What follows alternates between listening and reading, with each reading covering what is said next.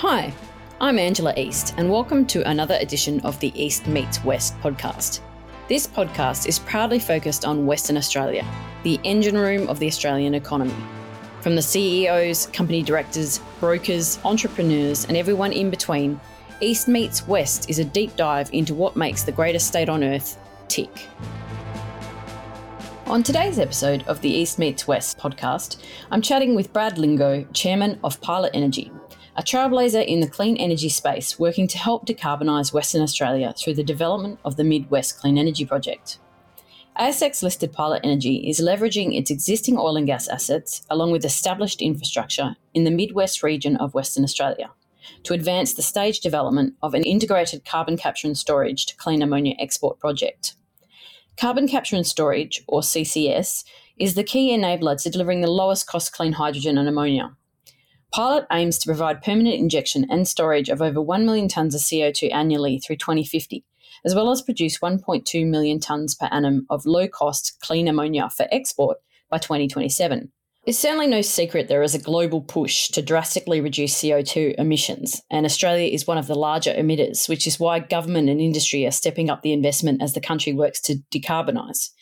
Now, Brad, if we break it down to a state level, how does Western Australia compare to the eastern states of Australia in terms of emissions? Western Australia is a major source of emissions, but the makeup of its emissions are quite a bit different than those of the eastern states. Western Australia, over from the previous baseline, the eastern states have been able to deliver a significant decline in Scope 1 emissions through through a change in the power generation mix, shifting from coal to renewables. Most of the eastern states, New South Wales, Queensland, and Victoria, predominantly have had a very high level of total power generation coming from coal-fired power. So the low-hanging fruit in the eastern states for delivering CO2 reductions or emissions reductions is by the phasing out of that coal-fired power. Whereas in Western Australia, a lot of the emissions are more driven less by coal-fired power and driven more by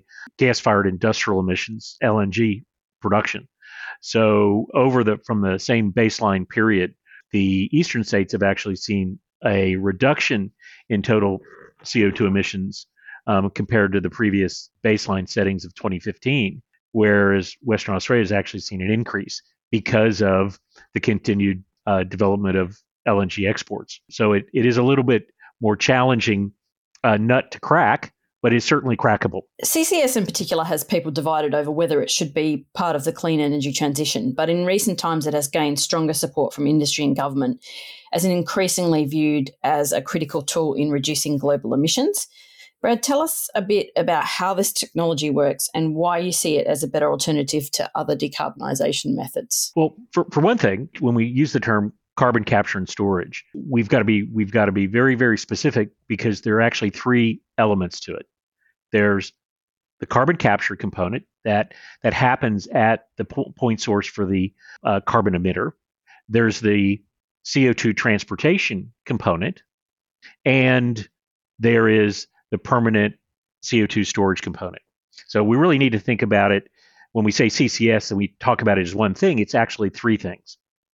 Now, carbon capture and storage, the capture component, the transportation component, and the permanent storage component is a proven technology. And it has been going on without government support and on a commercial basis for over 50 years.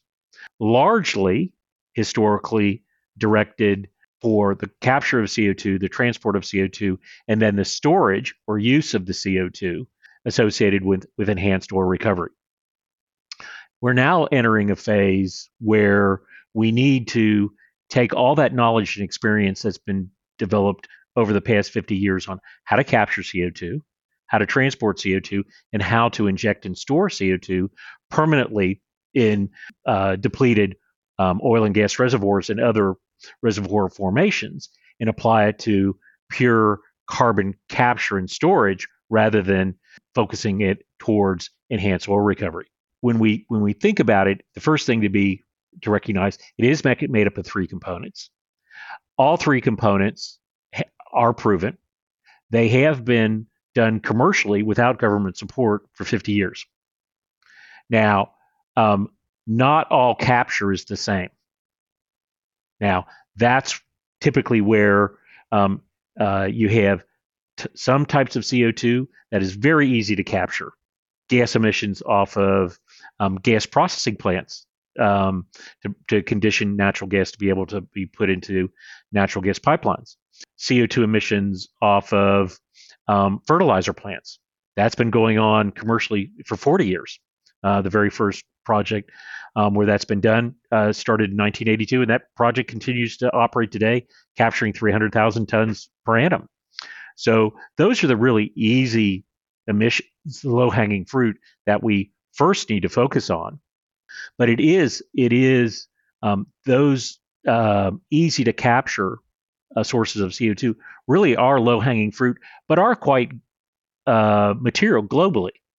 Now, the transportation of CO2 can be done either via pipeline or via ship. Again, transportation of CO2 via pipeline has been going on for 50 years as part of those capture of CO2 and use of CO2 for CO2ER. There's quite an extensive CO2 pipeline network in North America, in the U.S. and Canada.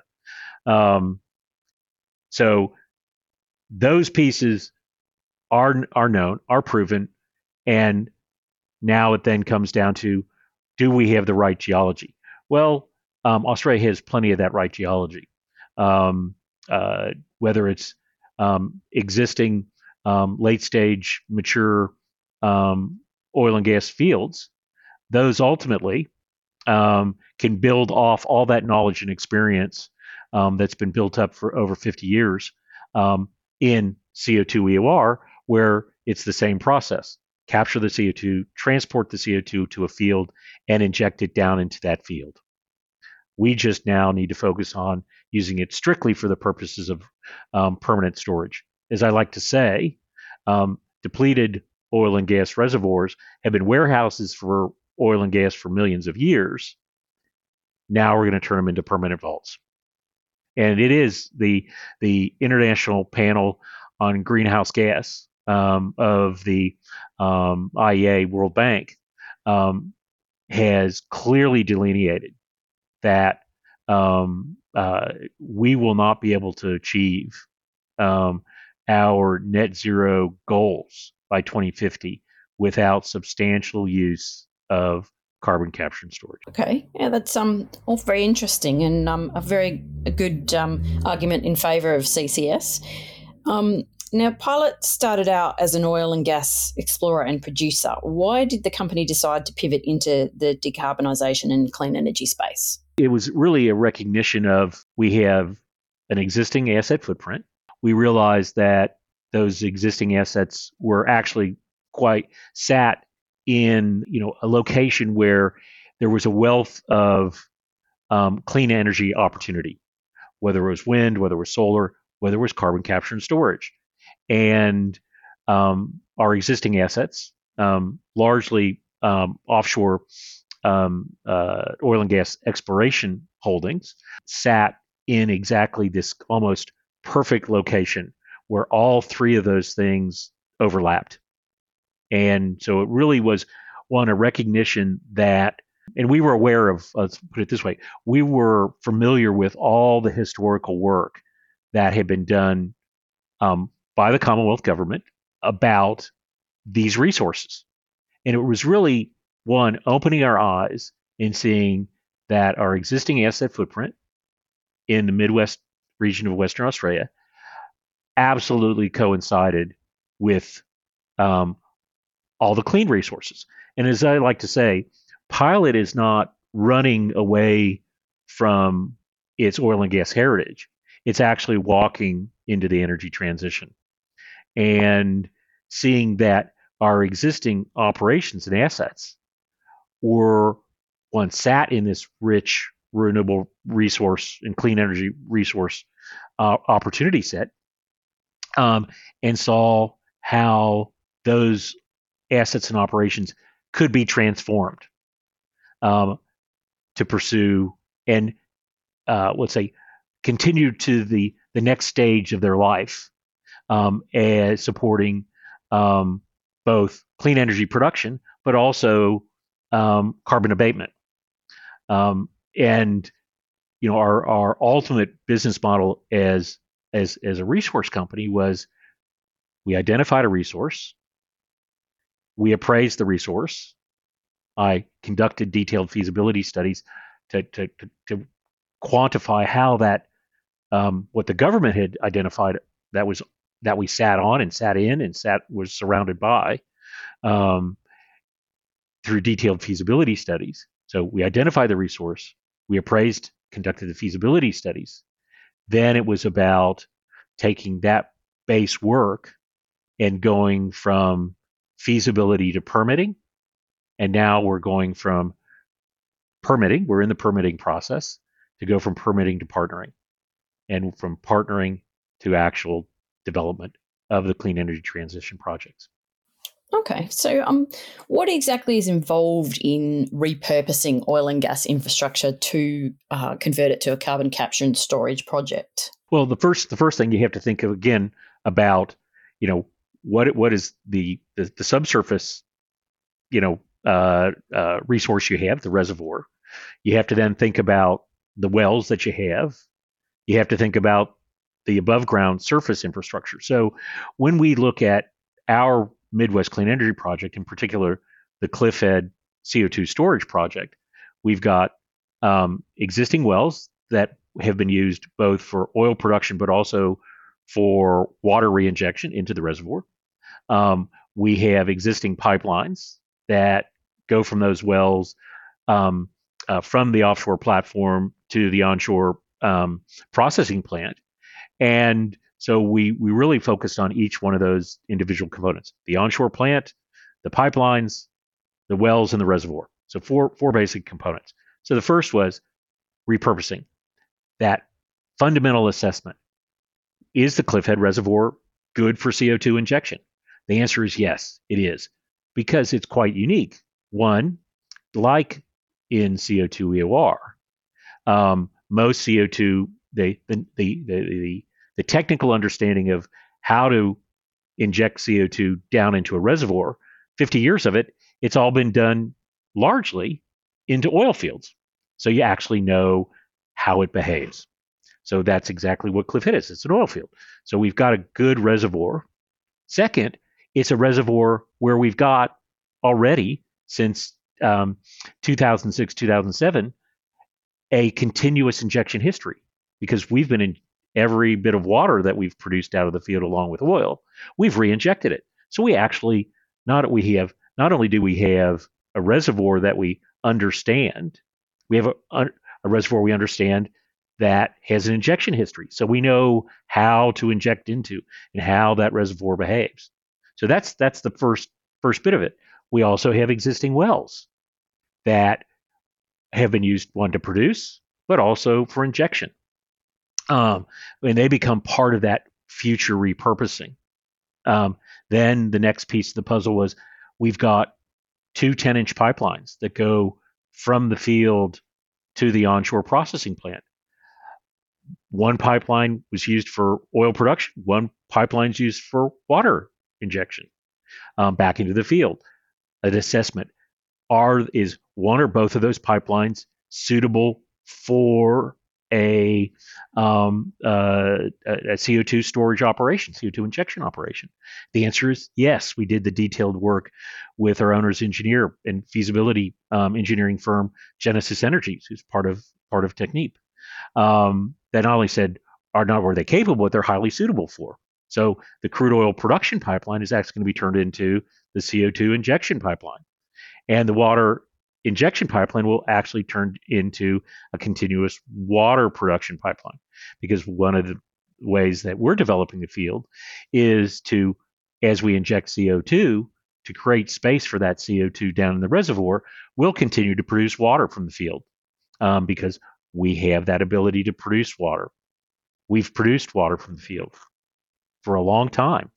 And then when we get back to the onshore processing facility, lo and behold, what's one of the major components of the plant and equipment at the onshore Aerosmith plant? It's water processing. So we are retasking and reusing exactly every bit of plant and equipment in a slightly different way that already exists and has been operating since 2006, 2007, to not produce oil, but to facilitate CO2 injection and storage into the existing reservoir. So we like to think about it ultimately, the conversion of those existing assets from oil production to CO2 storage is both low risk and low cost. And that's the opportunity we saw. That's the opportunity we've studied. That's the opportunity we've defined through all the feasibility study work that we've done.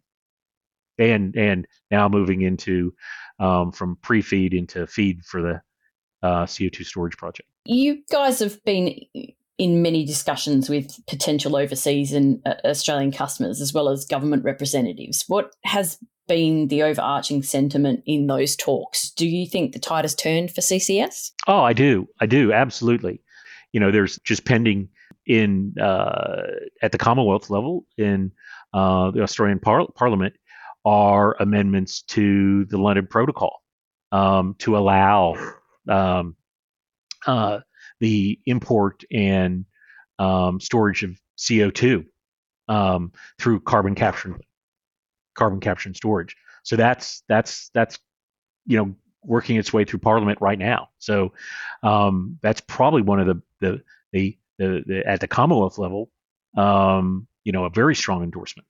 Again, at the Commonwealth level, the Commonwealth has now put out for additional greenhouse gas assessment licenses, which are the CO2's equivalent of exploration licenses, one of which surrounds our entire proposed Cliffhead CO2 storage project.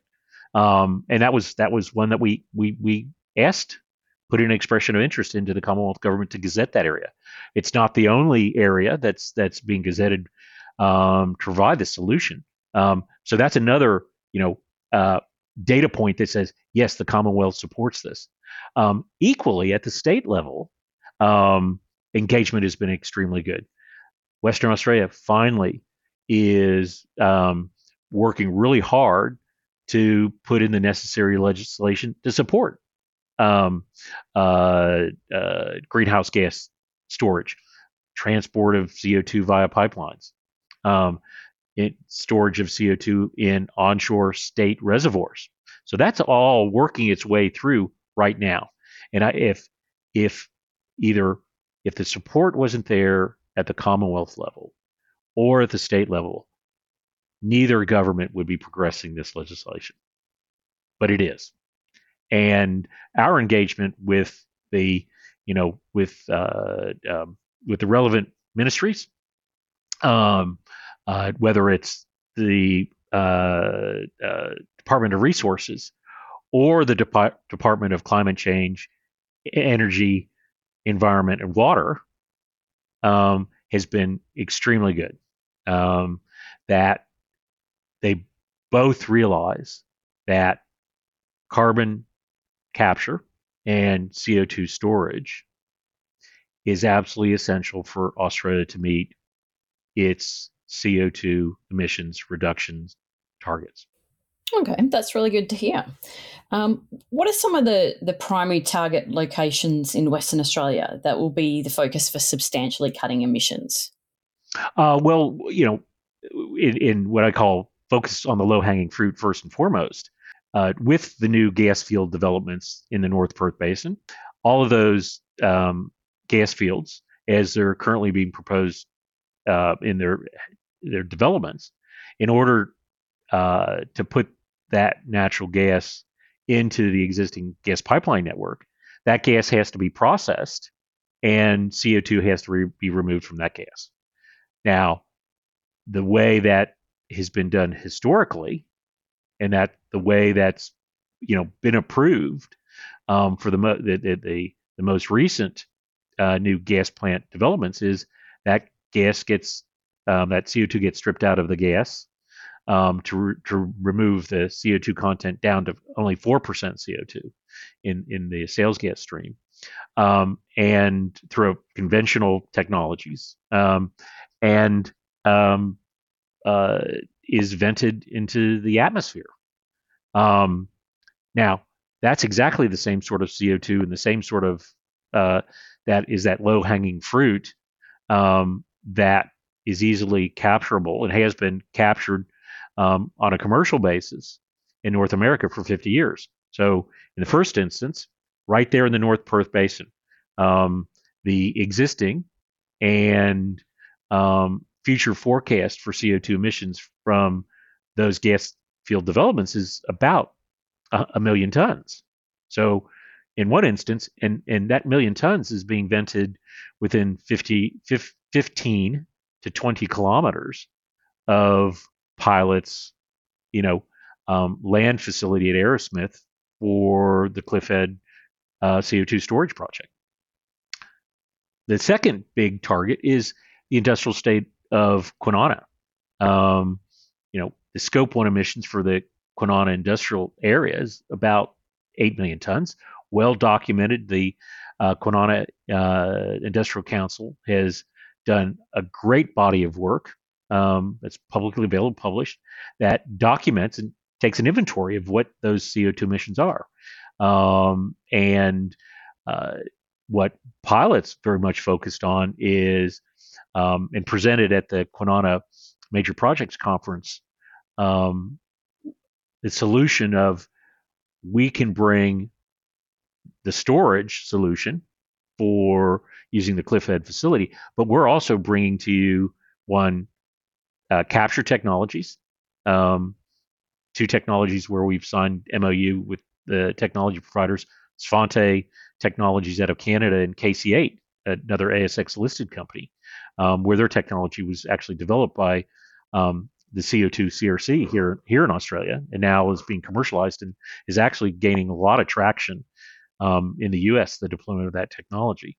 But we've also brought a CO2 shipping solution with Knutson NYK carbon carriers to show to the emitters down at Kwinana that here's a solution for you to consider on how to capture the your CO2 emissions. Here's the shipping solution, how we can move CO2 from the port of Kwinana to Cliffhead. And we've already established the Cliffhead CO2 storage facility as that target solution. So two really clear targets. And there's a big opportunity for the big emitters at Kwinana to actually generate safeguard mechanism credits that they can sell. One, reduce their CO2 emissions far below what the government is mandating under the most recent legislative changes. But if you go above and beyond what the government requires, that actually creates an asset that you can sell, a safeguard mechanism credit. And our belief is the eastern states are really going to need those type of credits because they just don't have the opportunity set for CO2 storage like Western Australia does. Pilot has certainly been very proactive in advancing the Midwest Clean Energy Project, starting with the Stage 1 CCS project. Tell us a bit about how the regulatory approvals are progressing. I think quite well. We are the very first and foremost. The Cliffhead oil field sits in Commonwealth waters. Because it sits in Commonwealth waters, it's covered by the Petroleum and Offshore Petroleum and Greenhouse Gas Storage Act of 2006. Now, that legislation has been in place. It's created a legislative framework, a regulatory framework, and even guidelines on how you can take an existing production license and take that from being a existing discovered producing oil and gas field to one getting an application to or making an application to say this reservoir is highly suitable for greenhouse gas storage or CO2 storage. And then the second stage is getting the approval of a field development plan to undertake that. So we're the very first applicant ever under that 2006 legislation to say we've got the ideal reservoir and the ideal project to convert from a producing offshore oil field or gas field in Commonwealth jurisdiction to do that conversion. And so we lodged that application with the Commonwealth government in late November of last year, very systematically and methodically. We in the Commonwealth government are working through that extensive 500-page application with 1,000 pages of attachments to take that from the application to an approval. We think we're pretty close to the end of that journey to get that first stage of approval to say, yes, the Cliffhead Reservoir is ideal for CO2 storage. And once we get that approval, because we're undertaking the feed work on the storage project, that'll put us in a really good position to then turn around and in relatively quick order file the injection license application, which is the development plan, just like it would be if you're doing a development plan for a new oil and gas field, to say, okay, this is the next stage of development, or this is how we're going to develop that reservoir to provide permanent, to provide CO2 injection and permanent storage. Yeah, the clean energy landscape is definitely an interesting one to be in right now. We appreciate the insight into CCS and how Pilot Energy plans to help our great state decarbonise. Thanks, Brad, for your time today. Yeah, thanks, Angela. I really appreciate it.